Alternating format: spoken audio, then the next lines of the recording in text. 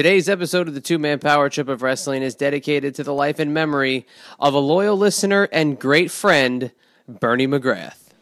What's up, guys? It's the phenomenal AJ Styles, and you're listening to the Two-Man Power Trip. Hey, everybody out there, this is the franchise Shane Douglas. Remember me? ECW World Heavyweight Champion, the ECW. When you want the lowdown of professional wrestling, come right here to the Two-Man Power Trip of Wrestling. You'll get all the lowdown. Well, guys, it's great to be on the show again. I appreciate you asking me back. You said you were going to pinch yourself. I didn't know it was that kind of show now. I mean, if you guys are in the privacy of your own home, if you want to do these things, but... Chad and John, the Two-Man Power Trip. That's an awesome name for yourselves. Good. How you doing, Chad? Hey, Johnny. Cool, man. What's going on? We ready to go or what? This is Ricky the Dragon Steamboat. This is Scotty Riggs, and you're listening to the Two-Man Power Trip of Wrestling. Hey, man. What's up, guys? This is Homicide. Oh, that's my homie, Homicide with a big homie club. Yeah, that would be it. Hey, this is David Penzer, and this is the Two-Man Power Trip of Wrestling. Well, thank you. Hear me, fear me. What's going on, guys? This is the 7-foot, 330-pound DNA of TNA. That's right, my DNA is outer space. And you're listening to the Two-Man Power Trip of professional wrestling. You know, I don't do many wrestling shows anymore, probably because I'm a bit ignorant. You guys probably know 10 times more than I do. Great talking to you guys. It's been your pleasure. They've worked in and around the wrestling business. They've studied thousands of hours of wrestling, and now they bring to you the greatest legends, Hall of Famers, creative minds, and both current and future stars of pro wrestling. They are Primetime Paz and Chad, the Two-Man Power Trip of Wrestling.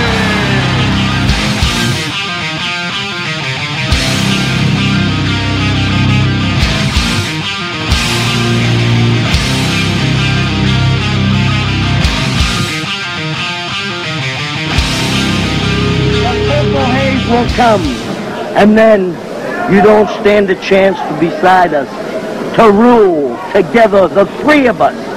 Because, Rhodes, you are Darkseid now. You are just like me. And Gordon Foley, you talk about me being off the mainstream. I see you carry the old Egyptian ways around your finger. This is the Two-Man Power Trip of Wrestling, brought to you today and powered by our good friends over at Meowbox. Meowbox is the monthly cat subscription box service full of surprises and delivered to your door every single month. And please be sure to stay tuned a little bit later on in the show for a special promotion just for you, the listener of the Two-Man Power Trip of Wrestling, courtesy of our good pals over at Meowbox and Meowbox.com. And with all that being said, my name is Chad, and as always, and for 175 episodes, I'm joined by my tag team partner, Primetime John Paz and John. Today we are joined by the devil himself. That's right, the Taskmaster, the Games Master, the one and only Kevin Sullivan joins today's program.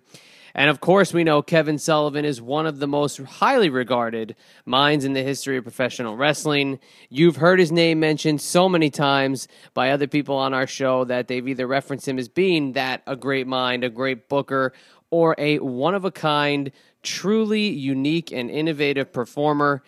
And of course, there's only one guy that we can start with when we, get that discussion off the ground, and that is the legendary late great American Dream, Dusty Rhodes, and you're going to hear a lot about the Dream very, very shortly. But John, when we look at all the topics that we had to cover on this 175th episode, that in itself is what I like to call a milestone, because we've done big shows for 100, we've done big shows for the 1-year anniversary, we've done big shows for episode 150, and here we are at episode number 175, and Kevin Sullivan truly is the absolute perfect guest, especially when you factor in what today's date is on your calendar.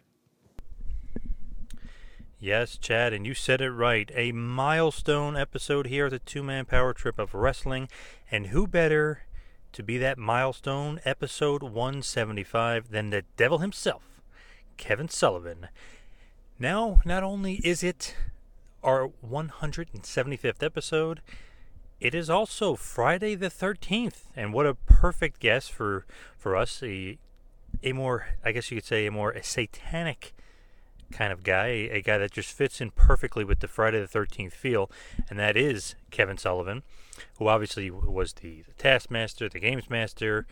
He was the devil worshiper at one point down there in Florida, and obviously in WCW played a lot of the, like I just said, the Taskmaster gimmick and stuff like that. So he does fit in perfectly with the Friday the 13th. Also fits in perfectly with the 175, because we usually like to make our big tentpole episodes, the legends, the big names. Episode 100, obviously looking back, was The Rock, Don Morocco. Episode 150 was James E. Cornette, which was great. And then obviously 175 here with the legendary Kevin Sullivan. And Kevin Sullivan, like I kind of alluded to before, he is the devil himself, which is a great line used by Dusty Rhodes, who was one of Kevin Sullivan's greatest rivals. And we talk in depth about his feud down there in Florida, and then obviously his history with Dusty Rhodes as well. So it's great that we can talk about Florida and legendary wrestling with Kevin Sullivan, his legendary feud with Dusty and things like that. But it was also great to talk about current booking and his booker's eye, if you will. We were talking about a lot of things current to wrestling, and it's Roman Reigns, and it's when is Seth Rollins coming back, and what would you do with him? So there's a lot of cool conversation, a lot of great stuff, and not just the old school stuff. We start off with a lot of the new school stuff, and it's great to see that Kevin is so smart and he's so bright, and he's just like, I would do this with this guy and this with that guy. So it's great to have that conversation with him. It's always great to get a mind like his and just kind of pick at his brain and see, ask him, what's wrong with today's wrestling? What would you do? And really delve deep into that. So that was just one of our great conversations that we were able to have. To the modern fan, you might remember Kevin Sullivan with the Dungeon of Doom, and that being a little more cartoony and being a perfect foil for Mr. Hulkamania himself, Hulk Hogan, as he made his way down to WCW. And the logic behind what the Dungeon of Doom represented by Kevin Sullivan, and hearing what he thought, absolutely unbelievable. If you've heard any of his shoots in the past, you've maybe heard a little bit of the story, but he goes quite more into what his thinking was with Hulk Hogan and keeping him as a happy camper. But in that time frame, there was another absolutely huge thing that went on in WCW, and that is the storyline between Kevin Sullivan and Brian Pillman. And I think it's going to be highly referenced in the next couple of shows coming up, that you're going to hear the line being blurred and what people think about Brian Pillman, and the fact that the Booker man himself, Kevin Sullivan, didn't know if it was a work, if it was a shoot, if Brian Pillman was really crazy, or if he is the smartest man in the business. But I got to tell you, getting the words out from Kevin Sullivan and getting what his take is on it, it kind of fills in some gaps when you think about that Brian Pillman story. But still, to this day, nearly 20 years later, still intrigues the hell out of a lot of people. His view on the Brian Pillman stuff is some of my favorite stuff that we talk about in the interview. Just absolutely loved it. To a point, it is almost surreal looking back at it to think. That was 20 years ago. Obviously, Brian Pillman unfortunately, has passed on. But you really sit back and think about it. Kevin Sullivan was a part of the angle. He was the quote-unquote Booker man that Brian Pillman was feuding with at that point in WCW.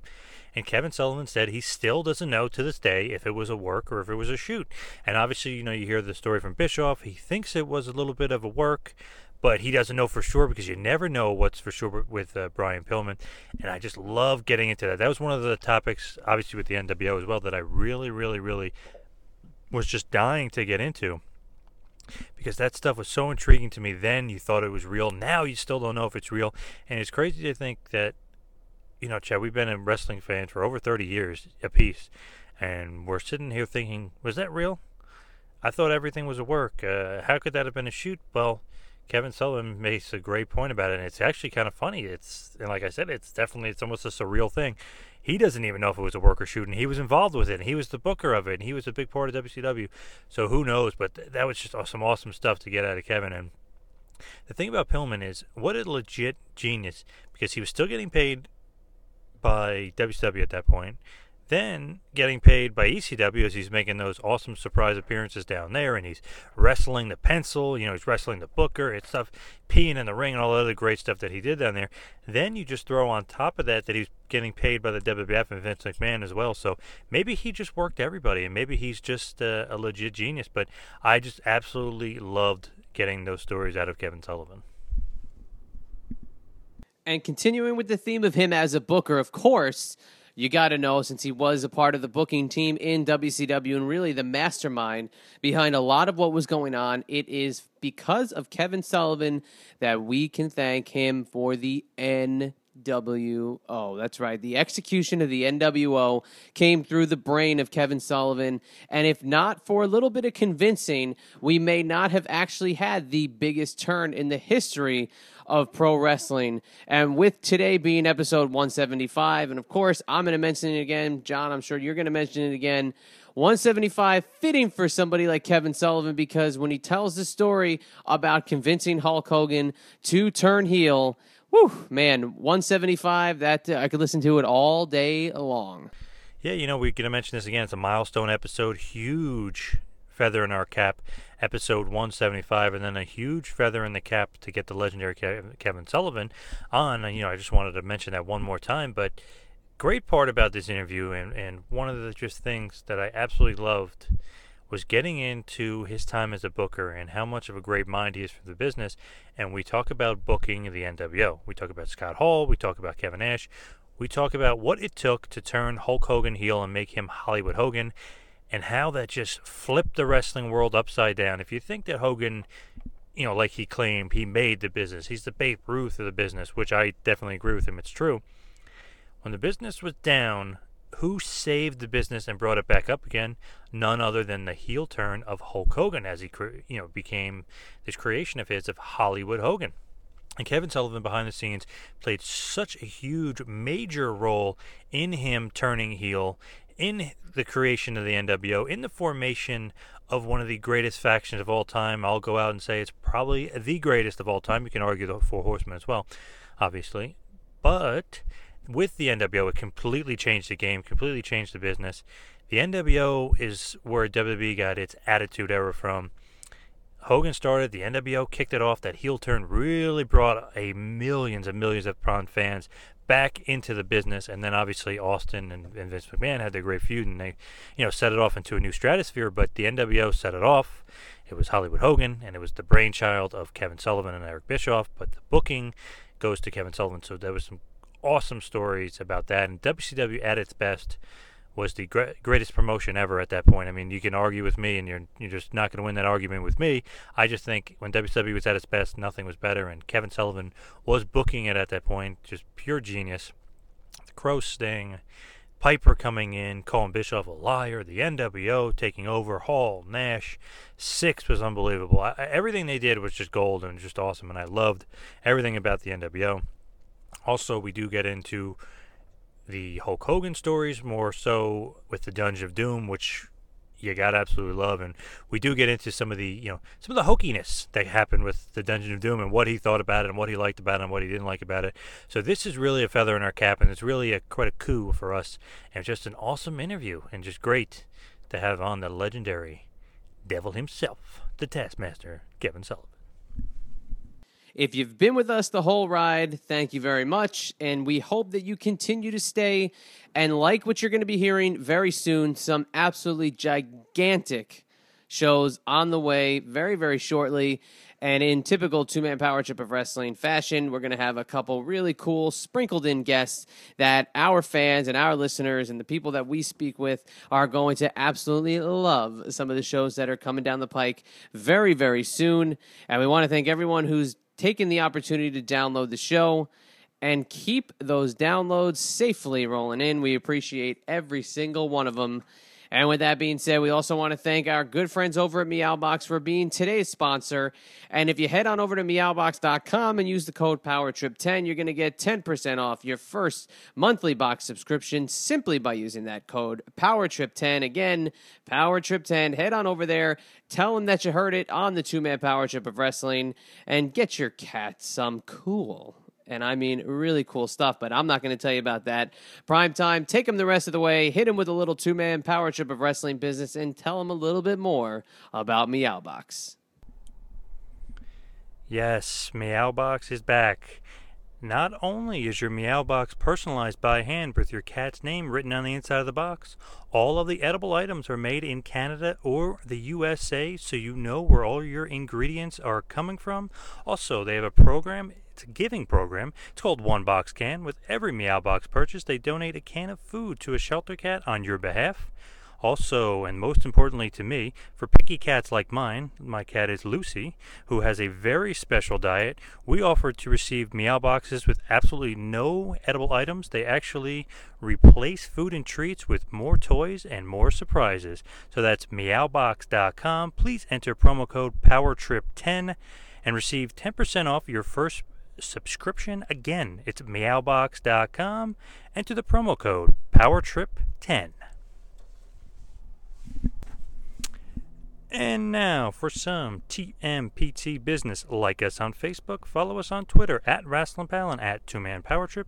Please subscribe to us on YouTube. We are releasing the latest and greatest clips. Also, subscribe to us on iTunes. While you're on there, please check out the feed for prior great episodes with the late American Dream, Dusty Rhodes, Jesse the Body Ventura, Mr. Wonderful Paul Orndorff, the phenomenal AJ Styles, the Demon, Glenn Kane Jacobs, the Lunatic Fringe, Dean Ambrose, Stan the Laird Hansen, and many, many more. Also, please check out our website, tmptofwrestling.com. That is tmptofwrestling.com. You can now check us out on Google Play, as well as Player FM and the I-95 Sports Network. For any bookings, please hit up our email, bookings@tmptofwrestling.com. That is bookings@tmptofwrestling.com for any of your booking needs. Also, check out our store on ProWrestlingTees.com. It is new and it is awesome. So please check it out as ProWrestlingTees.com. Also, while you're there, check out the Kevin Thorne page, as well as the Mr. Wonderful Paul Orndorff page, and the coming soon, the Buff Bagwell page. So please check that out on ProWrestlingTees.com. And now, without any further ado, one of the best bookers of all time, one of the best minds ever in the history of the business. He is the man who booked the biggest angle ever in the New World Order. He is one of Dusty Rhodes' greatest rivals. He is the Games Master, the Taskmaster, the Devil himself. He is Kevin Sullivan. Please enjoy.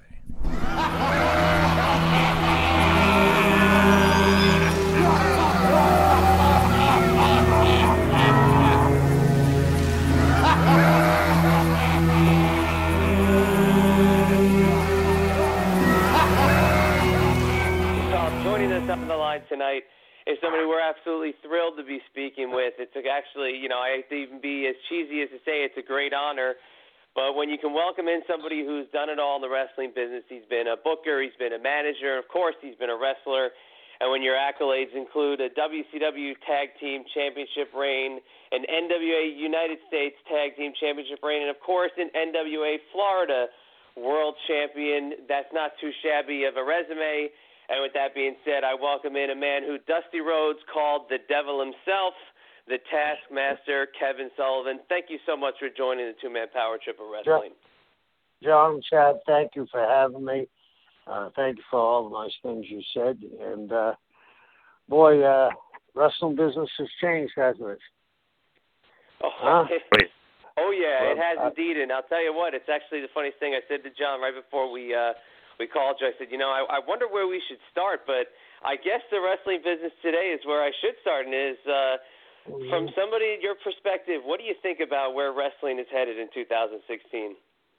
Well, let me first say, I'm not like some of my compadres that they sold out every place, you know what I mean? And the guys were better performers and all that. I think these guys are much better athletes. trained much better than we were. Most of them, you know what I mean? Most of them. But I happened to watch, I got in the other night, you know, a little later than I was out in the boat and I got in late and I flipped Raw on. Well, I got, it was the second hour, I think it just started, it was when the kid from TNA, AJ Styles, and Roman Reigns had an interview. And here's the world champion who looks like he's going to, you know, he's going to take Rock's place eventually in the movies. He's a handsome kid. He's come from a lineage of guys that drew money, you know what I mean? The Samoan family are the best. I've always used Samoans, I mean, and Tongans. They're great guys to have around and the best athletes. Here they are booing the guy, and then they bring this kid in, AJ. Now, he's got a shot at the championship, but he's got beat twice by a guy that, you know, I love Jericho, but he's a part-timer, right? Yep. And they brought him in and beat him twice on TV. Then he beat Jericho later on. But they do the angle where his former friends come down and beat the other guy up, and he's saying, I didn't know anything about it. Well, this is wrestling. You either run and help the guy or run in and kick the shit out of the guy. What is this? He's Switzerland? He's neutral in the war? You know what I mean? I'm not going to sign in declaration of war. No, we're not going to sign. How about another chocolate? You know, Switzerland chocolates, you know. Trying to be a little funny because I watched it, and then the next day I knew I was on to cartoons that they're advertising and talk shows that they were advertising for their network. And maybe I was a little tired or something. Back in the day, I'd say, you know, I had too many beers or something, but I really couldn't tell where the show ended and the commercials began, or what was a commercial and what was the show. It was like Alice in Wonderland to me. Everything was upside down. I'm saying to myself, and then I watched the work, okay? The matches don't mean a thing. The matches don't mean a thing. They give these guys, we'll say 6 minutes, right? And their entrances and all that. I mean, and these guys are terrific athletes, but there's no, I'm not pissed off at anybody. And, hey, you know, they talk about, you know, they gave away the secret of wrestling. Okay. I just happened to see something on YouTube the other day where it was from 1953 with Superman when it was on TV. And the storyline was this from India, this Indian was a shooter, and he came over and started beating the pro wrestlers. So they all got together and locked him in a room so he missed the World Championship match, right? And Superman comes down and blows the doors open and wall down, and the guy runs out and beats the guy. As he's beating the guy, there's the stereotypical promoter with the cigar in his mouth, right? Saying, real wrestling, I love it. 1953. Yeah. So it isn't like they didn't know, but God, it was like it reminds me, if you went to the Silence of the Lambs, and you know, the Silence of the Lambs is very much like Jaws. You don't see the maniacal creature for a long time, you know what I mean? But the time Jodie Foster walks down the corridor to see him, my back of my neck is tingling, and then you see him, and he doesn't blink, and he looks like a crazy nut, and I'm really into it. And then what if they said, cut, and they lit up a cigarette, you know, him, Jodie are having a coffee. Well, what did you think? Yeah, that was okay, blah, blah, blah. I mean, everybody's moaning, but I'm going to ask you guys, where have they gotten so far off the track, do you think? And when? Because it's so hard to say. I'm going to just, what? I said it's so hard to say. You can't Okay, pinpoint it. here's what I'm going to say. Okay, when the NWO was drawing a lot of money, and Steve Austin was drawing a lot of money, they gave a performance like this is real. You got into it. You know what I mean? You really got into their performance. It isn't like they don't know how to be successful that way. If they get the key to the library to watch those tapes. You know what I'm saying? I put everything analogy to baseball.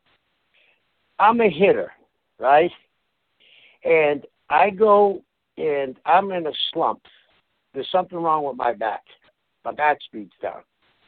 Well, I can go back to 10 years ago and look at my bat speed when I was hitting home runs. You know what I mean? They got the key to how to turn this thing around in their library. I just don't understand it. I don't understand where they're going. No stipulations mean anything. I mean, Shane McMahon, my hat's off to him, jumping off that. But the whole thing was, if he lost, he didn't get Raw, but then his father gave him Raw. Situations don't mean anything. The world champion can be stripped of his belt, you know what I mean? It's just, to me, I think they want to be like the Ed Sullivan Show, an entertainment variety show. What do you guys think? No, that's a great analogy of being a variety show, because that's exactly what it seems like. You're watching, and especially being a 3-hour version of a reality, variety show, that you kind of lose base of how, I like to use the word parody, but in two senses. One, the parody of the booking being that it's just ludicrous, and the parody of the sport or professional wrestling, whatever you want to call it, as a being. But it kind of seems like they just can't stay consistent, because this is also Vince McMahon who turned wrestling into, quote, the cartoony version. But if we put the microscope up against 30 years ago, we would all kind of cut off our right arm to be watching that right now on Monday nights, rather than what we're seeing on a regular basis. Right. Do you want me to tell you, here's another analogy of things. Time, okay? If you get time on your side and you have money, you can withstand some weather, okay?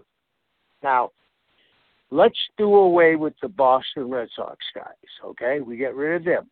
Then we get rid of the Pawtucket, the AAA team. Then we get rid of the AA team, Portland. Then we bring up to Fenway Park the Salem Red Sox. They're the kids, they're 18, 19 out of high school, 1 year in college, that kind of thing. The three of us would be sitting there, and I'd turn to you guys and say, Chad, John, that second baseman is a pretty good second baseman. He's only made 17 errors in the first 7 games of the season. It's all relative, you know what I'm saying? They've got past that. People like you and me that was watching this stuff in the era of Austin and Rock, somehow that's disappeared in their own memory bank, and the thing they're producing now is the Salem Red Sox, There's no Big Papi out there. There's no Manny Ramirez, you know what I'm saying?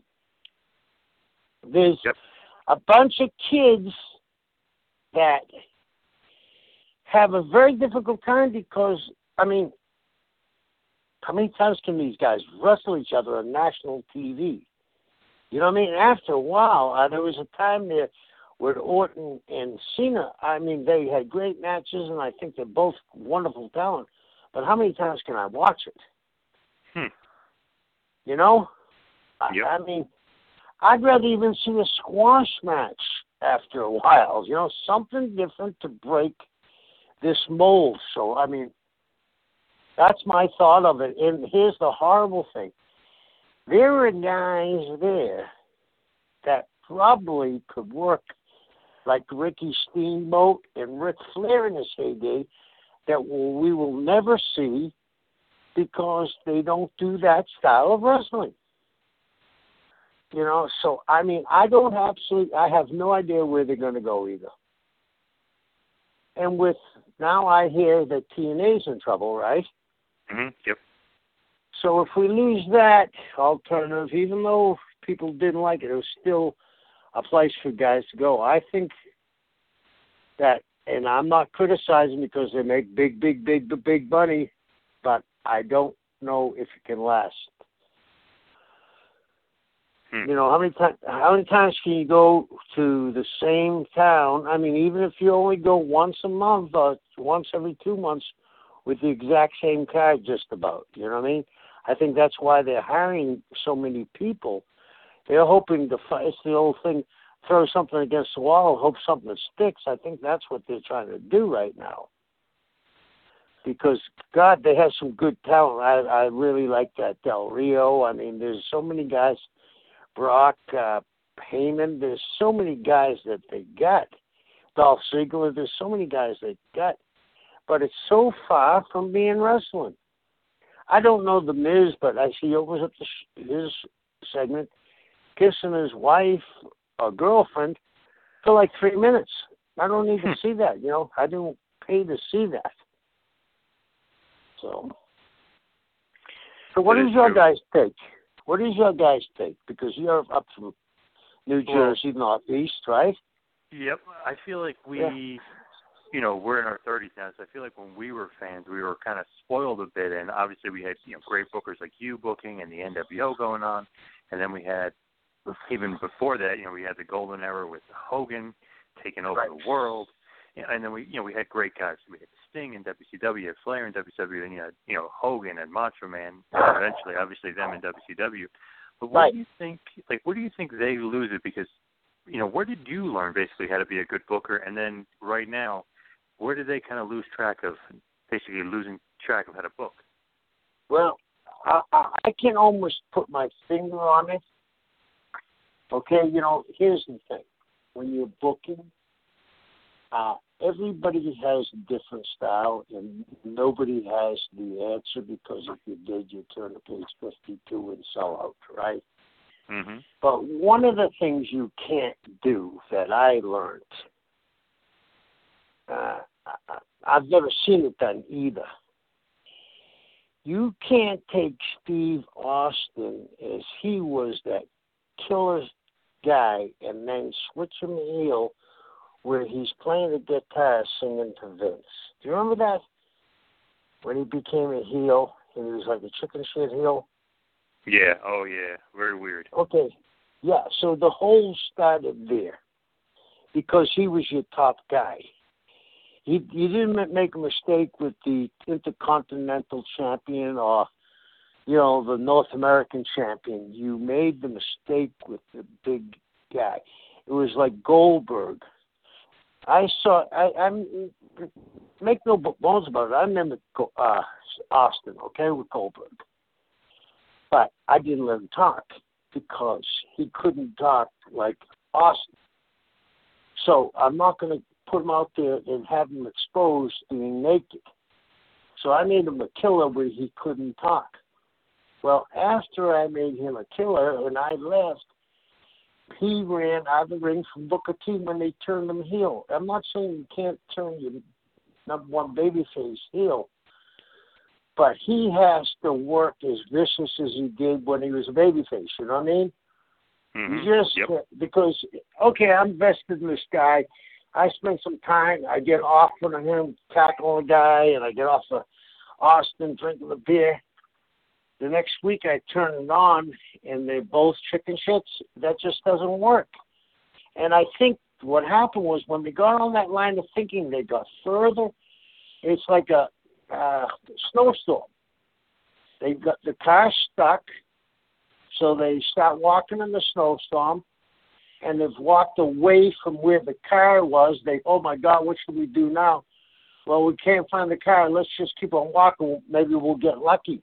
They've been walking for a while trying to get lucky. That's a great point. Yeah, I mean, they have the answers, obviously, because they drew 101,000 people. But they have to go back and bring the older guys back. The younger guys never got a rub from Sting. You know, Sting's retired now. He never gave a younger guy a rub that he got from Flair. You know what I mean? Mm-hmm. There's a lot of guys that the NWO, great friends of mine, but they really never gave the rub to the other guys because they retired earlier. I mean, no young kid has gotten a rub that I know of. You know what I mean? I mean, look at Rock. He comes back and beats a guy in 6 seconds. There are some things I don't understand, and maybe that it's passed me by, but I know what I like and what I like watching. You know, I like pro wrestling, and I want to see it back. Us too, for sure. Okay. So when you learned, you know, booking and like the philosophy, and you kind of what we were just talking about there, was that learned from like a guy like Eddie Graham, or was that kind of Dusty Rhodes? Like, who did you learn from? I actually learned from Eddie, but I also learned from Vince Sr. I was lucky enough for him to take some notice of me, and one time I was looking at his book, and he came in the room and he says, "What are you doing?" I said, "I don't know how you book 3 guys at the Madison Square Garden before they ever come in, and 2 guys, a guy for 2 shots and then a guy for 1 shot." He said, "I get a formula. You want to see it?" And I sat down, but my real experience was with Eddie. I was a young boy, and Mike was my tag team partner. And I had a chance to learn from the guy that's supposedly the best. So it was just good timing for me, I guess. What were some good takeaways that you took from him as far as booking that you used when you became a booker? Well, his main thing was make it logical and try to keep it as much as a sport as you could. That didn't mean you couldn't have wild matches like Terry Funk and Cactus Jack. But underneath that, you better have some wrestling. First of all, you don't want to burn out Cactus and Terry's match. You know, the other guys have done stuff before Cactus and Terry work. You want to give the people like a circus, too. I was the first one to bring luchadors into this country. And I was the first one, I made the cruiserweight title. Before that, it was a junior heavyweight. I hated the word junior. So, I mean, Eddie's thing was, it's a circus. If you don't like the clowns coming out of a little car, you may like the high wire act. And if you don't like that, you're going to like the end, because Gunther Gable Williams is going to put his head in the lion's mouth. You know what I mean? Mm-hmm. Yep. So you got to give the people... I mean, there are people that go to wrestle matches, and their favorite wrestler is somebody that's really obscure. You know what I mean? But there's something for everybody. That is true, and that kind of makes a great show when, you know, you got this guy in the mid-card is good, you know, opening act is good, the main event is good, but it's when the booking is solid, and obviously, you know, you said Eddie Graham was a big part of your kind of learning curve and learning a lot about the business. But what was it like down there in Florida? Because that seemed like a hotbed of a territory, obviously, when Eddie was running it. And you're down there, you know, with the devil-worshipping stuff, and you're feuding with the American Dream, Dusty Rhodes. Yeah, it was... if you go back and look at the cards, it was everything that if I wrestled Dusty... or some blackjack, they were wild matches, blood and gore. But there was so many solid talent that went through there. Ron Bass, Barry Windham, Scott McGee, Tony Charles, Les Thornton, Billy Robinson, Mike Graham. I could go on and on and on, because Eddie made everybody pull together. And then on Tuesday nights, no matter who was the booker, Eddie was the booker Tuesday because that was Tampa. And Eddie booked that card, and he booked it like he would give you a finish that you wouldn't talk to someone because it was so long. He made you think. He made you a better performer. And you down there, because they wanted you to think and make you a better performer, you talked about it in the car for 300 miles. Do you know what I'm saying? So it was a hotbed to learn at, and everybody there, not everybody, but a lot of people that had come through there were former bookers or owned territories or whatever. So it was very, very, it was right time. It was the right time, right situation. Now, where did all that, the devil worshipping stuff, the army of darkness, all that dark, cool stuff, especially for that time period, was a little bit shocking. Kind of, where did that all come from? I never said the word devil, and the whole time I ever worked anywhere.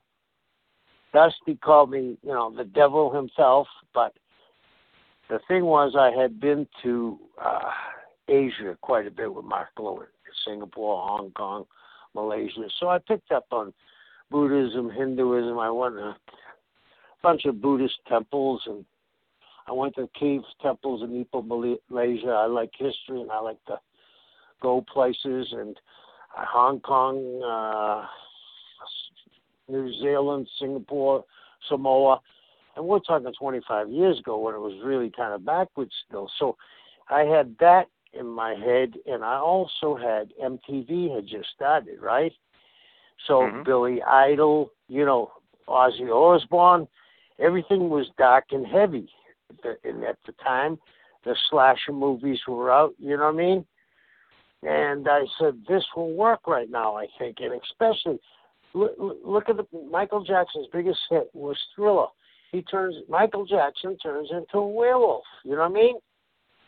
If you ever watched the video. So that was the time, and I was the first guy to really push the envelope. So. Yep, definitely. You were way ahead of your time. Did people kind of think that you were actually into that stuff? Because that was absolutely, kind of absolutely. People always, and I mean, some people still, say stuff that they believe in it. I mean, hey, I'm an Irish Catholic from South Boston, so I don't think that would work. My mother would beat the devil out of me. You know what I mean? So, yeah, I had to put my mother over. So. We had the opportunity to speak with Dusty just before he passed away, literally a couple days before he passed away. And the focus of the conversation was the Florida territory because they were planning the big reunion that Joe Malenko was putting together almost a year ago at this point. But Dusty talking about how, the American dream was the character or the gimmick or whatever, the person that territory needed at that point. Did it seem like he was the perfect foil for you, or did you feel like with what you had as the Satanist, the devil worshiper, that you really could have worked with anybody that was put into that babyface spot? Well, Mulligan was the guy that really got me over, but Dusty, it was yin and yang. It was black and white. It was night and day. We were polar opposites, and I said that on my interview. I said, you guys are believing this American dream. There's no more American dream. You're out at work. You got 4 kids. Things are looking bad. And he's telling you, stay in there and push. I'm telling you, there's nothing you can do. The end is near. I'm doom and gloom, and he's talking about, after the matches going to some cowboy redneck bar having a few beers, you know what I mean? So it did. It was like anything else. It was just perfect timing, and I had the best baby faces in the world to work with. I had Dusty, I had Blackjack, I had Barry, had Mike Graham. I had superstar Billy Graham. I mean, I wrestled them, and especially Blackjack, Barry, and Dusty for 4 years, every night in some kind of stipulation, in singles, tags, or six-mans, you know. So. Oh, yeah, without a doubt. And actually, and of course, we just lost Blackjack about a week and a half ago. And again, it's another huge loss to professional wrestling. And he was very sick for a little while there towards the end of his life. But working with him, we spoke with Bill Eadie, who put him over as being, really the best big guy that you could have worked with, and talking about having steel cage matches in 100-degree buildings. But I'm sure working with him, down in Florida, that Blackjack, like you said, a great babyface, but I'm sure one hell of an opponent. Oh, yeah. When I when I went back to Florida, see, I had been a babyface in Mike Graham's partner. And when I went back to Florida, I had been a heel in Atlanta. So half the babyfaces were saying I was no good, and then Mike and Steve Kern and that group were saying I was a good guy. So when I finally turned heel against Barry, I did it on TV. We went 54 minutes, and I kicked him in the face. Then I took the belt and knocked Mike out with the belt, and then I knocked Barry out. So we came to Orlando for my first match and as a Stone Cold heel, and I wrestled Blackjack, and Dusty said, well, let's have a wild match, and Jack, you take a quick one on him. And Jack said, if we're going to go with him, let's go with him. And Jack said, not only am I putting him over, I want Dusty, and Dusty was the booker, but Jack could talk to me. He said, why don't you, Dusty, hit the ring? People think it's going to be a comeback, and let him stop you with the spike, and we'll send Barry and let him have the three of us slaying. Well, I did, and it got me over, and we were in business. So Jack really helped me. He really helped me. He was just, a mountain of a guy, and just to watch some of those clips. And, it was cool. I think about 10 or 15 years ago, a couple of the Florida tapes made their way onto a DVD before WWE acquired the library. So we got to see, some of these outside of Florida places, like up where we are, in the Jersey area. We got to see some of the intensity, and that's one of the other things we spoke about with Dusty, was just the absolute intensity of the crowds, and that everybody was into every single thing, and you were really invested. And did they really buy into you and really hating your guts when you turned heel? Oh, yeah. I mean, the thing was, I rode to Mark and I were together, too, down there, and we rode to the towns with our robes on and just shorts. No shirt, just our robes. I mean, we went grocery shopping like that. I mean, we lived our gimmick. So, yeah, and that kept us, and we wouldn't let people see us, I mean? We didn't go out and watch the matches at night going back from whatever to Tampa. The boys would have a beer stop that they'd go to, and people would see them, me and Mark, if we were going to have a beer, we'd drive past it and go someplace else. We never let people see us. So there was the mystique, they never saw us talking or anything like that. Yeah. No, it's so awesome. That's one of my favorite things about that Florida territory is how much the fans really bought into it. And then, of course, you throw in a voice like Gordon Solie, but we've mentioned Barry Windham here 2 or 3 times already. And Barry was like the can't-miss prospect almost coming out of that Florida territory. And they were like a feeder almost at that point, right? Wouldn't you consider Florida to be like a feeder almost? That even a guy like Lex Luger who came through there and was built up, but Barry specifically, what was it about him that, you think people really took to the quote, white meat baby face at that point? You hit it on the head. He was 6'6", handsome, blonde flowing hair, built but not like a bodybuilder, like a football, like a wide receiver. And if you ever look on YouTube, watch a match with him and Flair from Orlando. I've seen the one from Orlando, but I would work with Barry, and when you threw him over the top rope, without the referee seeing you, Barry would sail over the top rope and wouldn't touch anything, and he would hit the ground. Barry was going to be the world heavyweight champion, and to this day, I don't know what happened, because there was a period when I left WCW when they were first starting with Herd. There was a period I went to Japan for probably almost 3 years, and I thought Barry would have, beaten Rick and gone on and, become the world champion. He went to St. Louis and won the Missouri title, and that Missouri title was, you won that right before you won the world title. And even when Backlund won the WWE title, he won during that period. He went to St. Louis, and I don't know if you guys know this, St. Louis was only one town. It was a territory in itself of one town. And Backlund won that belt.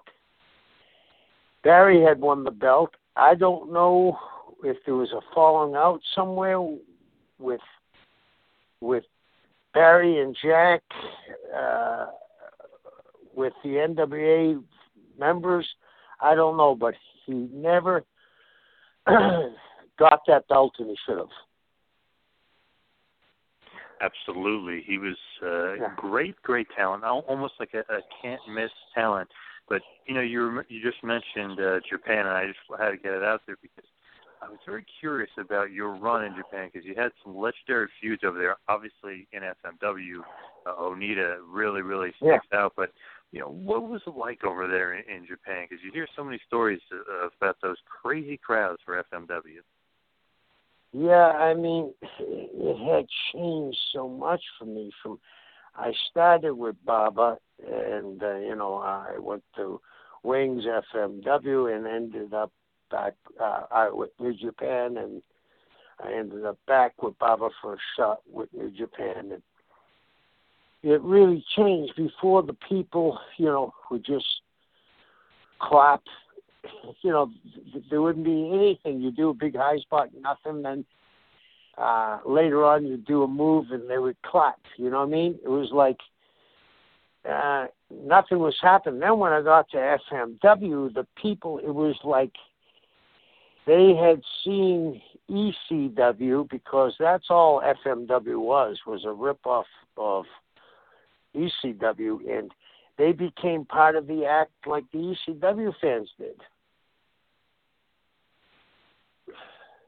And what was it like working with Onita? Because for the standard of especially at that time, known as a little bit almost like a Terry Funk in that aspect, or a Cactus Jack with that crazy style, kind of fits in perfectly with you.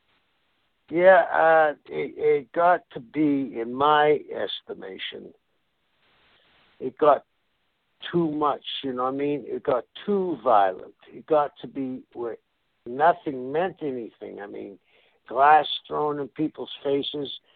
Yeah, you can do that if that's the only match you got. You don't have, those guys over there, the Japanese boys, were crazy about cutting themselves. They would use surgical blades, and I wrestled Tarzan Goto one night, and he had a surgical blade, and I had blood in my boots. It was splashing around, you know what I mean? And I was there with the original Sheik, so, the Sheik and Sabu and me were there together at one time, so you can imagine that feel. So, yeah, here's the funny thing about the two. You're asking about the fans. They were so afraid of the Sheik, they would run up and try to touch him, because in Japanese culture, if you touch something you're afraid of, you get good luck. Well, they go into the ring. I'd go out with me and Sabu to protect them, make sure no one had a knife or something, because everybody tried to run up and touch him. We'd have to push him back.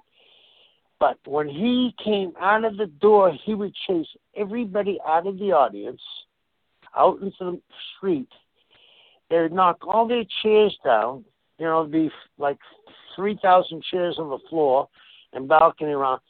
Those chairs would be set back up before the guys got back from the outside. It was the damnedest thing I ever saw. But you're saying about the people, they got into it too, like FMW. I mean, it was like that time that Onita jumped off. I think it was in Osaka.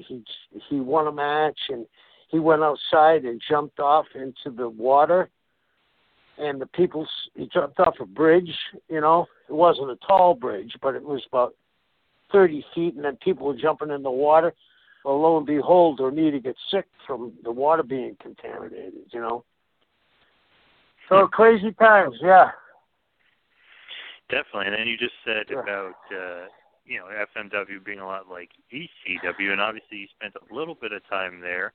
Right. What was your time like in ECW? I feel like maybe Paul Heyman learned something from you. Well, I started Paul. Yep. I started Paul, and I gave him the phone. Paul came to me. He didn't have a job. I gave Paul a job. Gave him the suit. You know, he was wearing sneakers. I said, take the sneakers off. You're not David Letterman. I gave him the phone. Yeah. Paul, all ECW was a glorified and glorified copy of Championship Wrestling from Florida. Paul had Shane Douglas as the world champion. Eddie always had a wrestler as the world champion. There was blood and guts. There was blood and guts in Florida. So Paul has done a wonderful job. You know, he's a big deal. Now, where did you started him? Was it Florida, or did you start him when he kind of made his way to Memphis? No, I started him in Florida. He had never worked. Oh, okay. Yeah, he came down with a wrestler called Tombstone. I started Paul out. Yep. His first. What? Go ahead. I was going to say, what did you think about him at first, and then what did you think about him when you kind of met him years later in ECW? Well, I had him with his wrestler that he managed was Tombstone, and I had Scott Hall bop Paul every night, bop him off the apron. I mean, lay it in, because I want to see if he'd take it. They wouldn't do that today. They'd be saying that was abuse. But anyway, I bopped him off the apron, and Paul stuck it out. After a week, I told Scott, don't do that anymore. And yeah, I think the world of. And obviously, in ECW, obviously they took some stuff from Florida and took some stuff from some other places, which I guess in hindsight was a pretty good idea from him, because he caught kind of a good win there, and it got a lot of positive publicity for ECW. But what was it like when you were there? You're fighting crazy guys like Public Enemy, or you even had a little mini feud with the legendary Abdullah the Butcher. Yeah, I worked with Abdullah. I worked with the Sheik. I didn't get to work with Public Enemy, but me and Paul's worked with the Harris Boys. We worked with a couple other people. Terry, it was a tag match. It was me and Stan Hansen. No, me and Abdullah against Hansen and Terry Funk. So, I mean, I got to work some pretty cool matches, yeah. And former ECW Tag Team Champion with a guy who's very familiar, to a lot of ECW fans, and that is Taz. But before he was really the Taz we knew about, he was Tazmaniac. Yeah. I mean, I remember Taz when he used to work for Century Wrestling Alliance up there in Boston for Tony Rumble. So, I mean, I saw Taz grow into what he was, him and Tommy Dreamer, so that's cool. What do you think about the transformation from the Tazmaniac gimmick to the real life Taz? Well, he didn't know where Tasmania was, so just being the real life Taz was better than not knowing where. and I always kid him about that. No, I think he evolved, and it was the right thing to do. You know what I mean? I think he evolved, so I think Paul helped him with that. Definitely true. And, you didn't stick in ECW for all that long. I mean, a couple of years, but in hindsight, your longest run was probably WCW. And you kind of, you worked there first with NWA and Jim Crockett Promotions. But what was it like then at that point with Jim Crockett-Mercer? You said obviously Jim Herd was there at that point, and he was kind of a disaster. But Ted Turner buys it, and what was that whole influx like? Well, I'm sure you were there until people cannot get their shot done. Until Eric came in there, it was a revolving door. There was no stability. Nobody knew anything. But Eric was willing to learn something. You know what I mean? And he did. He did. He listened, and he did a good job. He definitely did, and obviously he kind of shaped where WWF ended up going for a little bit, because obviously the NWO kind of led to a lot of WWF storylines with Vince versus Stone Cold and things like that. But, what were your thoughts on Bischoff's direction with where he was headed when he first started, with bringing Hogan? Were you a big part of bringing in Hogan in that direction of the company? No, I wasn't. I wasn't the booker then. It was a crazy thing. Ric Flair brought him in, and I had known Hulk when he was in Tampa, but I knew him passing through. But he was the one that said, Eric, when we went going head-to-head, he said, I think you need to make this guy the booker.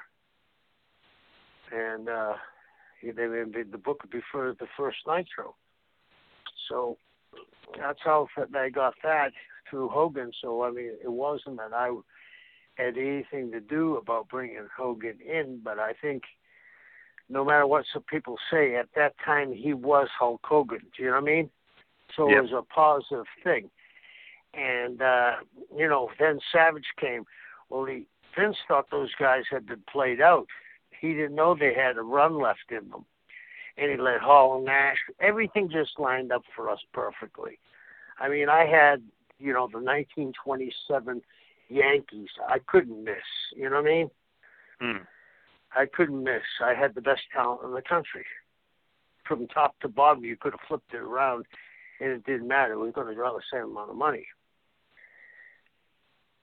At that point, WCW was on fire, and I loved WCW, especially at that point. I mean, the booking was on point. Obviously, like you said, you had Murderer's Row there. You had a great lineup. Yeah. But what was your actual history with the Hulkster? Because you said you knew him for a long time. You knew him from Tampa Day. Yeah, I knew him before he was Hulk Hogan. We used to go see him play at the Rocket Lounge, and then one time I was passing through Pensacola, and I worked the date up there. Actually, they sent me up there to work in Dothan from Florida because our TV bled into there. And I had worked there years ago as a babyface, so now it kind of helped them too because it was I just turned heel and I saw Hogan up there and he said, oh, I don't think I want this. I said, believe me, you want it. You got to stay in this. You're going to make a lot of money. And then, boom. Next thing I know, Hulkamanias are alive and running well.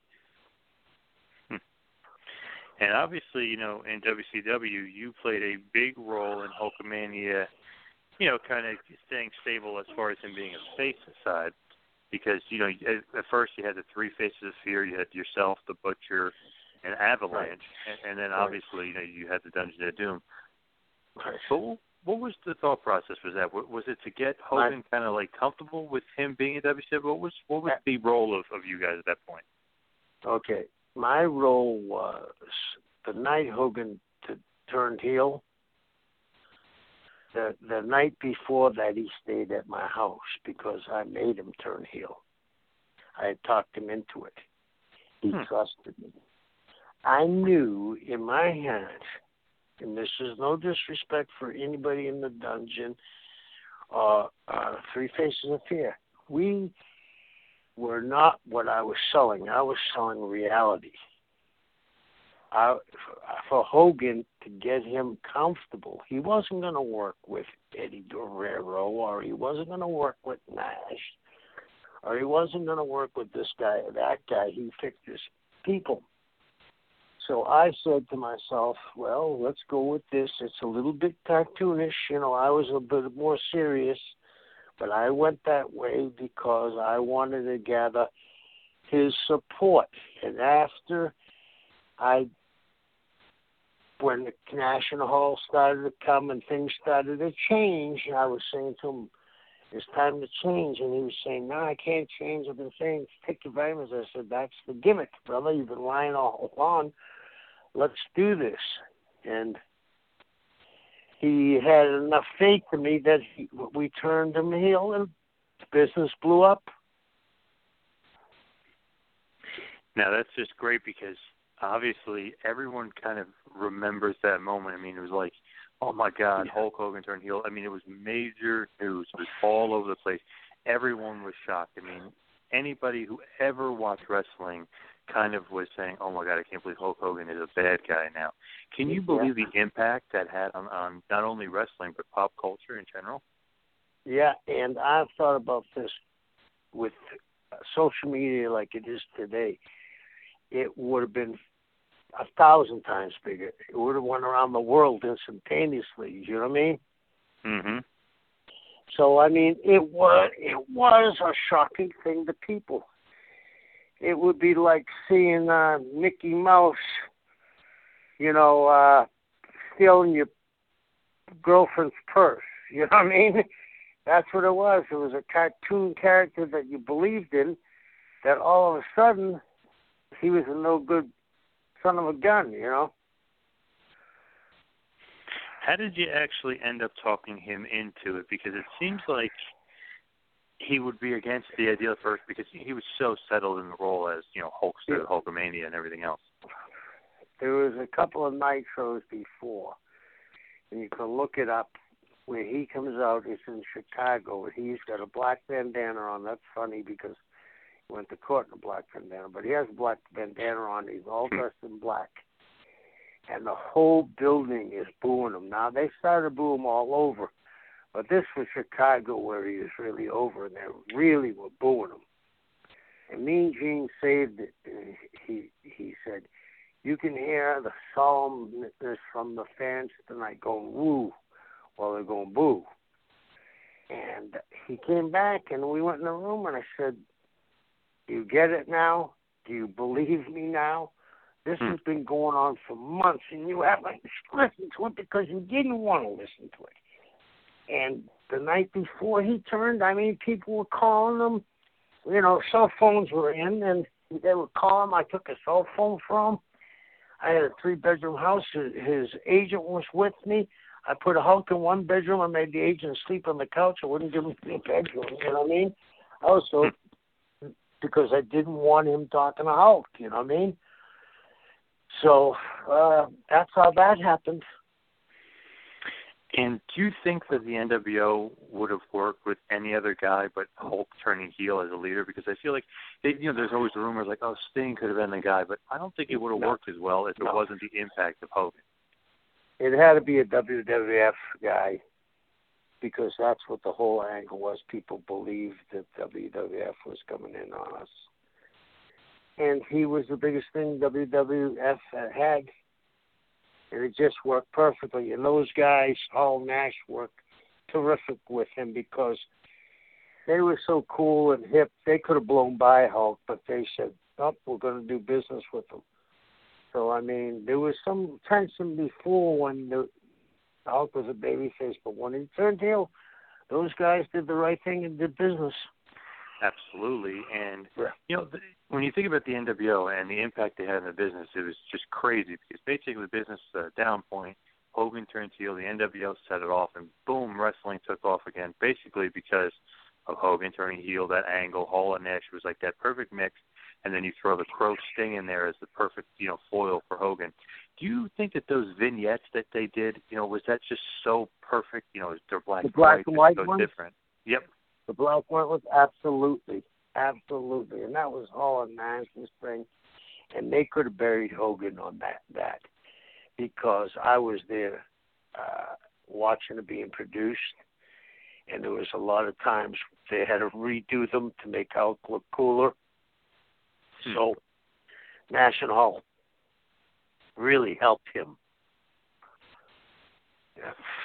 Which is great because, Hulk kind of makes the whole thing blow up and become so popular. But what was your kind of idea with the NWO? Because so many people were saying, oh, they don't lose, they haven't lost in a while, they're killing the roster, but they really weren't. It kind of made you want to watch more and more to see Hogan get his comeuppance, to see Hall and Nash get beat up. Yeah. Wasn't that kind of the philosophy? Yeah, and I'm a booker that believes in there's knights and there's dragons. And you can't be a knight if you're slaying salamanders. You gotta kill the fire-breathing dragon. And you gotta get heat, and someone has to be sacrificed. So you gotta get it so hot where the people watching it say, God damn, they won again. And when it was time, Nash and Hall and Kidd and Hogan went to Charlotte against the Four Horsemen. They all laid down in the middle of the ring and got beat by the guys' finishers. They did the right thing. It was that I didn't want them to lose until it was time. And with them winning, how do you say, oh, let's beat them? One time, Eric said, let's beat one of them. And I said, come here, we got to walk out here. And it was in Des Moines. I said, this is Des Moines, Iowa, and there's over $500,000 in this house. I don't think anybody needs to be beat tonight, especially the NWO. You know what I mean? People were just coming in, and they were the first anti-heroes along with Austin, you know? So it was a completely different attitude. Yep, it was the anti-hero who was kind of rooting for the bad guys. It was the NWO shirts that, a million times, a million people had. Everyone was wearing the NWO shirts. Can you even believe the popularity of the shirts and the merchandise at that point? No, I couldn't. You go through any mall, and there was NWO shirts, there were Hogan shirts, there were Austin shirts, there were Goldberg shirts. There's maybe a few Page shirts. There were so many shirts, and it was on the rack, and everybody. I was, I lived in the Keys full time then. Now I live between the Keys and up here. So when you go down the Keys, everybody would have had a two-shirt with a wrestling two-shirt. It really blew me away, So pretty well. Yeah, definitely wild stuff. What did you think about the backstage kind of aspect of WCW at that point? Was everybody kind of getting too big of an ego? Well, they never should have had the boss being a performer, meaning Eric. Once you stop being a performer, you've crossed the line of being a boss. You know what I mean?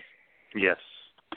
So, you become the guy's friend and he wants a raise. You become the guy's friends and he wants an extra week off when he should be at TV. So that was a difficult process, yeah. Now, with WCW, I kind of want to rewind a little bit to Dungeon and Doom because we only talked about it briefly. But I got to talk about something that, people love and they go back and watch. And some of it's kind of funny and hokey and cheesy, but some of it's actually pretty good.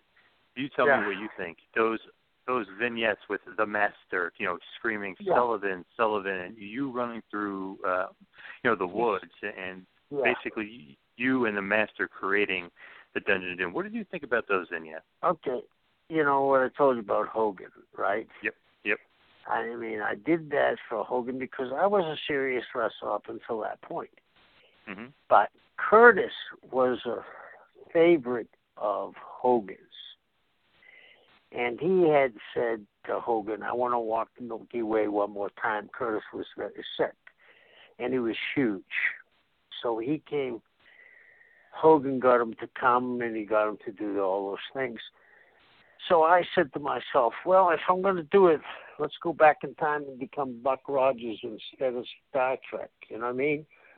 I took the Ming character from Ming the Magnificent. You know what I mean? The Merciless, the Merciless from Buck Rogers. So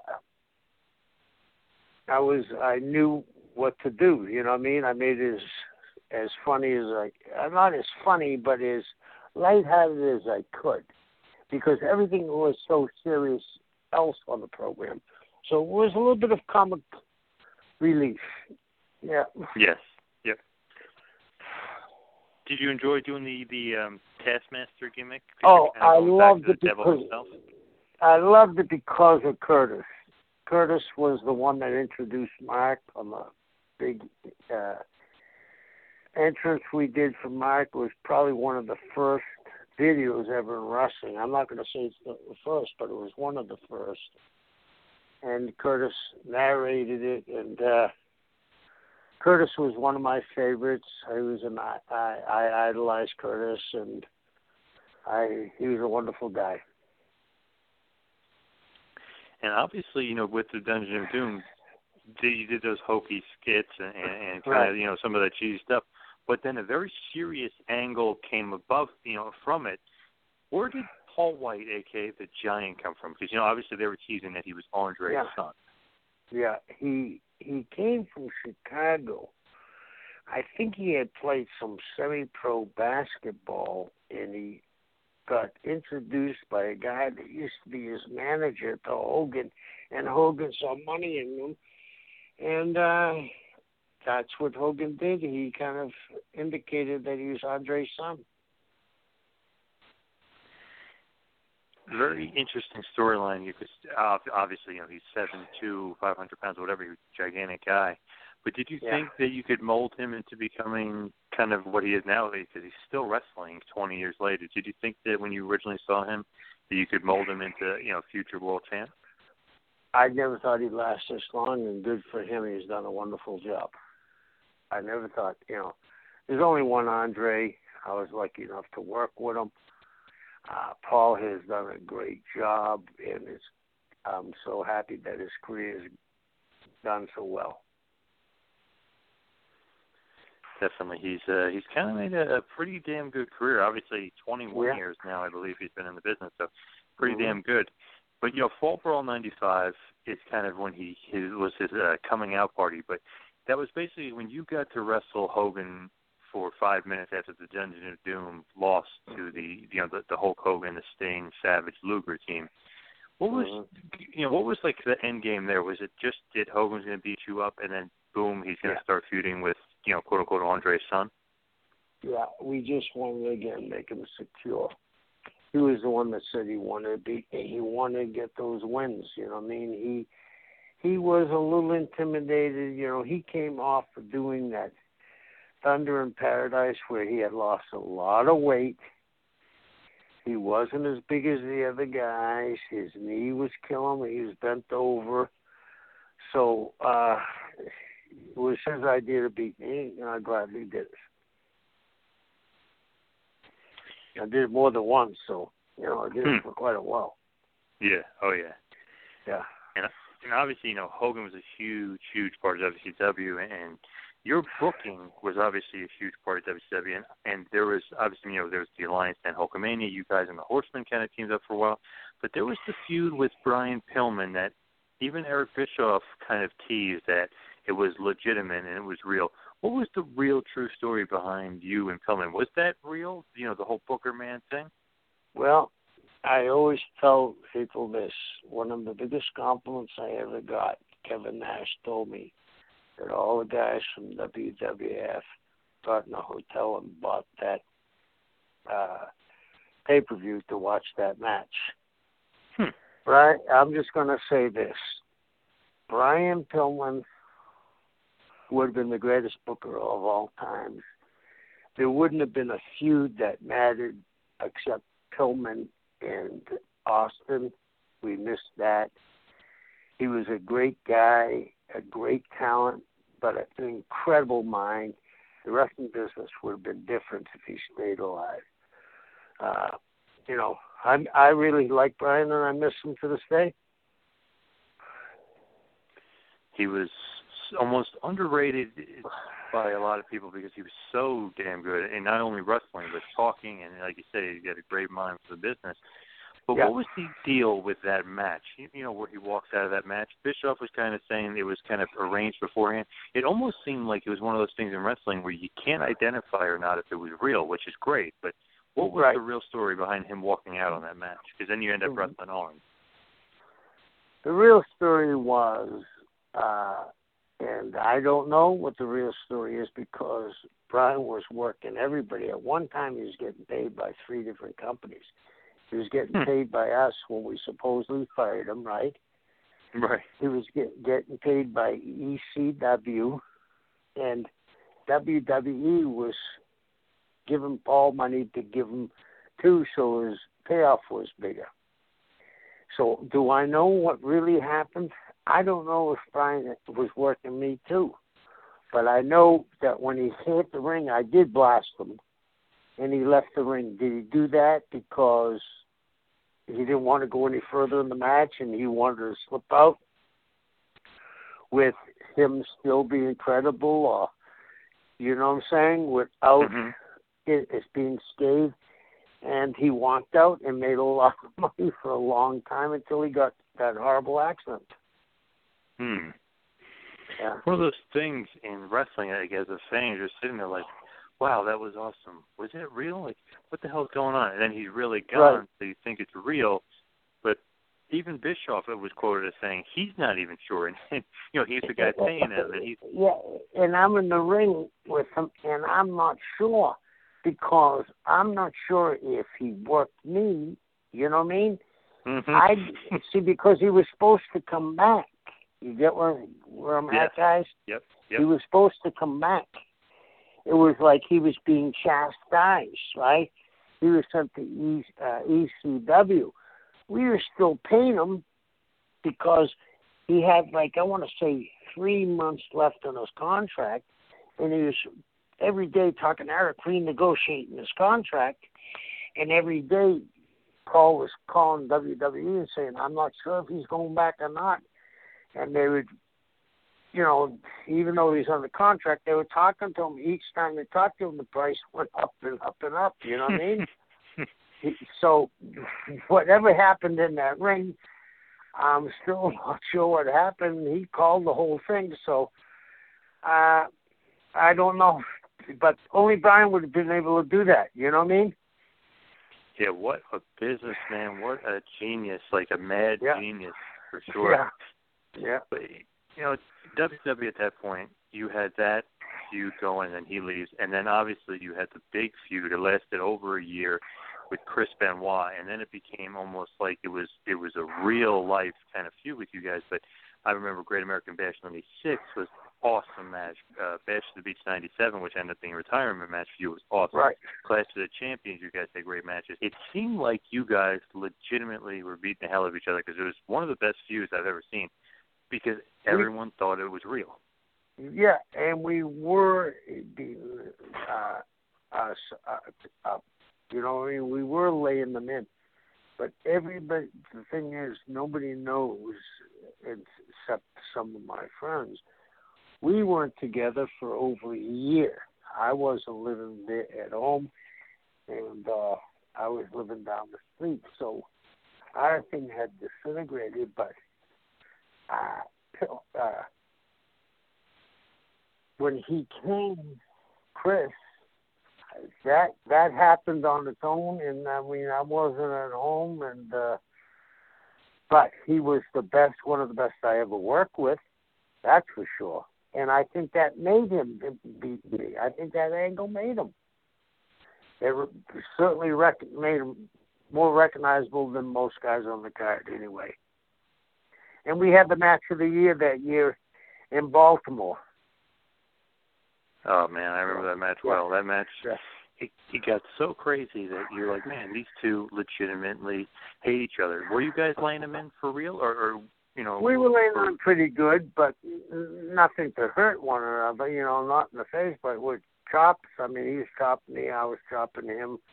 Everything was pretty intense. But he became that way after he left us. He was very intense. So I think, you know, he copied the Dynamite Kid. I mean, there's pictures of him standing next to the Dynamite Kid when he first started, and they always look like brothers, same facial expressions. I mean, the dive off the top rope was Dynamite's, you know what I'm saying? Mm-hmm. So he really followed the Kid closely, that's for sure. Now, a lot of people say that you know, I mean, obviously he had great matches in Japan. He had some good matches in WCW. He made a small imprint in ECW as well. But they said, you know, that feud put him on the map with you because, you know, it was very serious. And a lot of people say that your professionalism was through the roof because, you know, obviously with the whole Nancy thing and the woman that, you know, you see them saying, you know, right. quote unquote, stole her. Like, how did you keep your professionalism, you know, through all that? Because that's kind of what you're lauded for. Everyone said, man, this guy went above and beyond to put this guy over. Yeah, and it was business, and I made him the world heavyweight champion. And then they left because they thought I was going to screw them. I didn't understand that. But business is business, and you don't try to make things personal. You know what I mean? It was something got turned around, and they did what they wanted to do, and it didn't affect me too much. But, you know, it kind of affected his family because they had just had a baby, you know what I mean? And I didn't think that would happen. And I always kind of say, well, you know. So, yeah, he was great. He was a fantastic performer. Now, when you did become Booker and you gave him the world title, was that in hopes that he wouldn't leave, or was there like a grand plan with him as champion? Because obviously, you know, he proved how obviously to do with you and so on and so forth, how good of a worker he was. So was there a plan with him as champ? And yeah. Okay. I had a plan with him as champ, and then I was going to have Nash beat him for the belt, and I was going to have him have a three-way run with Nash and Hall, because those guys deserve to work at Nash and Hall. Hall could have worked with those guys easily, and Nash would have put Benoit over. And if he had stayed and got to work with Nash, and after he loses, like I said, I'm a heel Booker. After he got beat up by Nash, I would have had him make a comeback like he did when he was going to get to me. You know, when he's beating everybody with that crossface, and I had him do the same thing.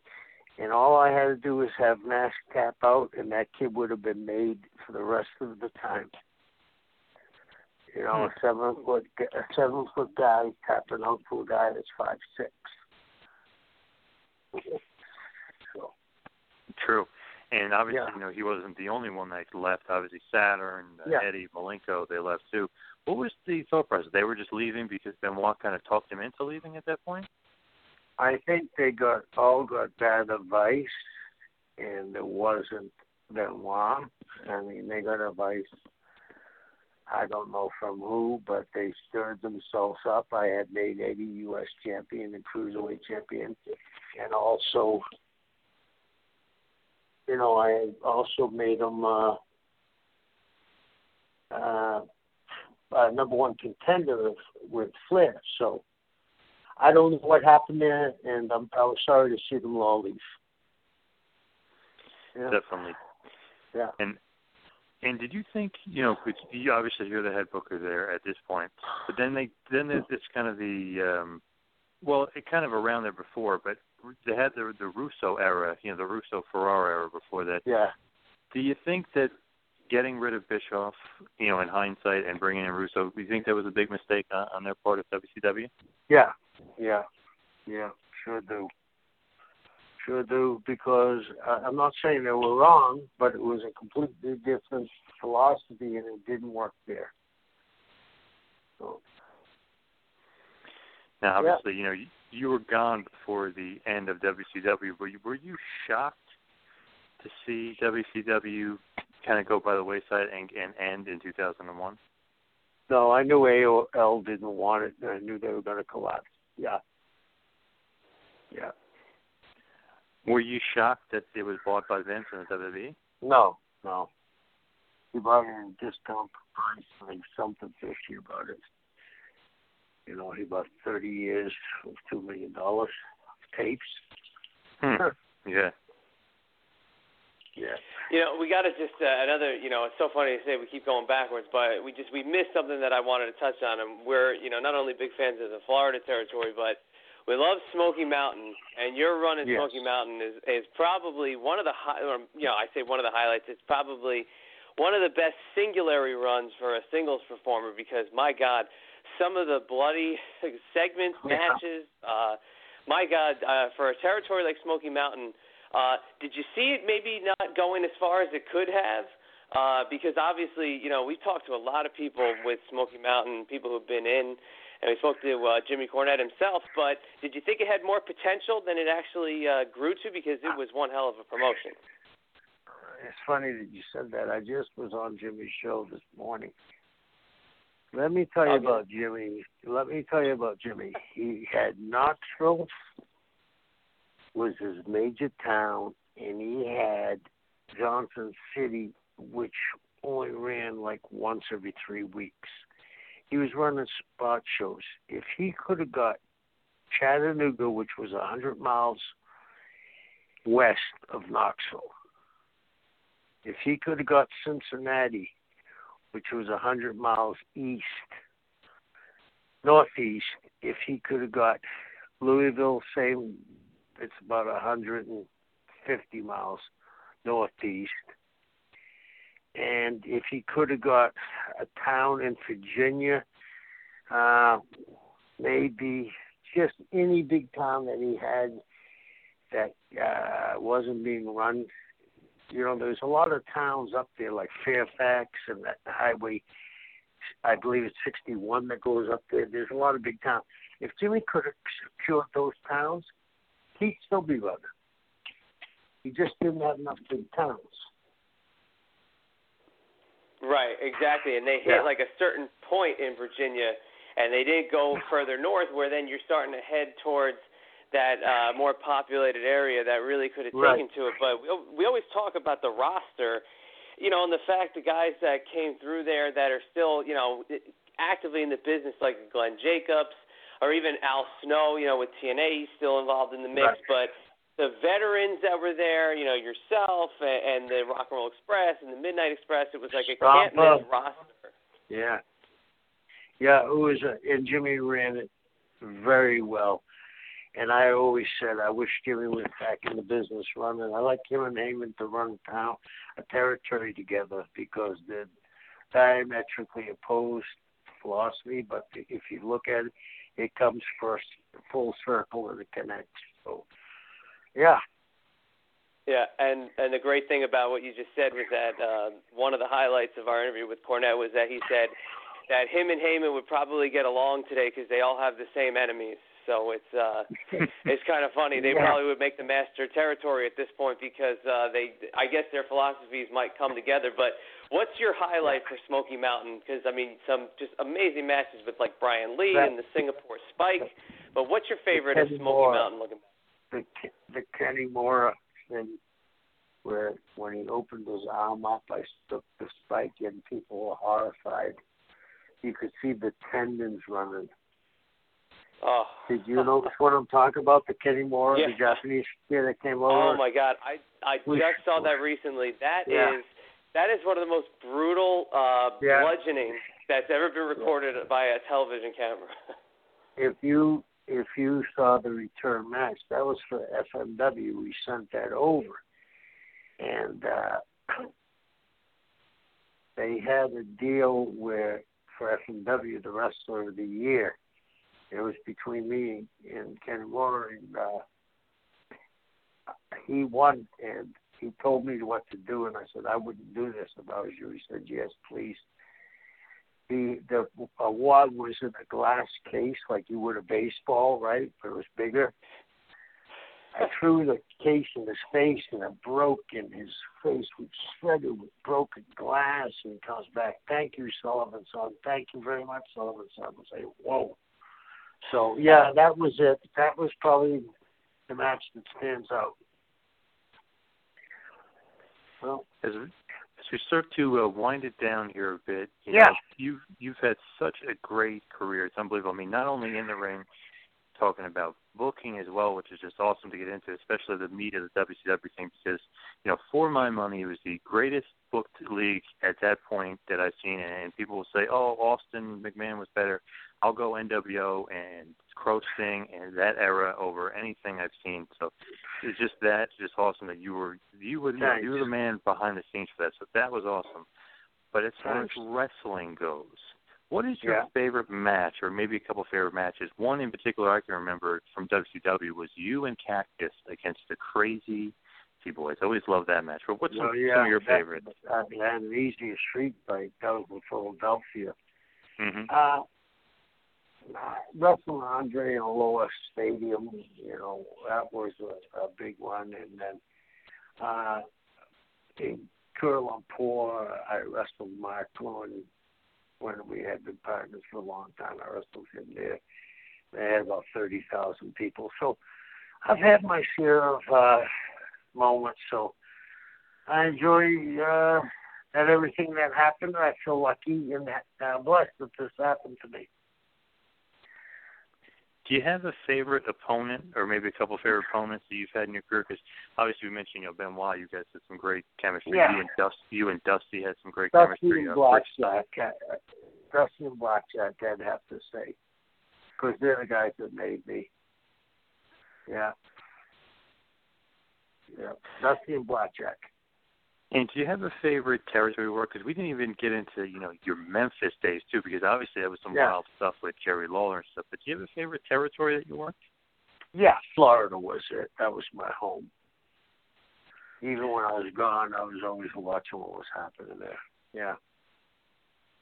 Do you have a favorite part of, you know, Florida Championship Wrestling? Because that's so, you know, engrossed in you and kind of that.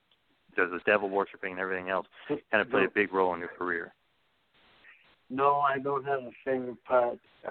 Gordon Soley was just great to listen to, and he got things over so well. You can go back, and to me, like anything with Gordon, it's a winner.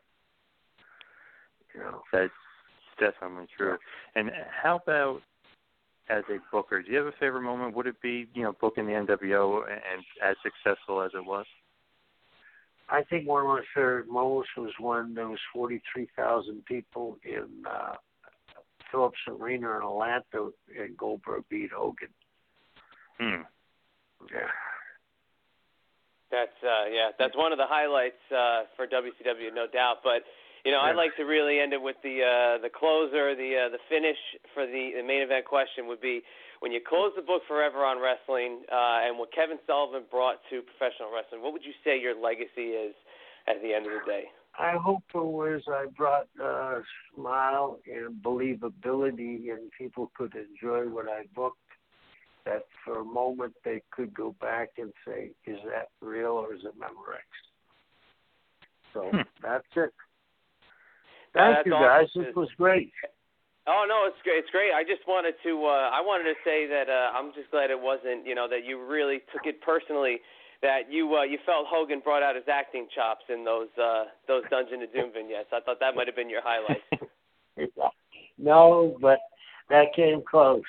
But please, before we let you go, just share with the listeners of our show where they can find Kevin Sullivan. Of course, they can find him on the MLW Podcast Network, but share, please, anywhere else they can find the great Taskmaster.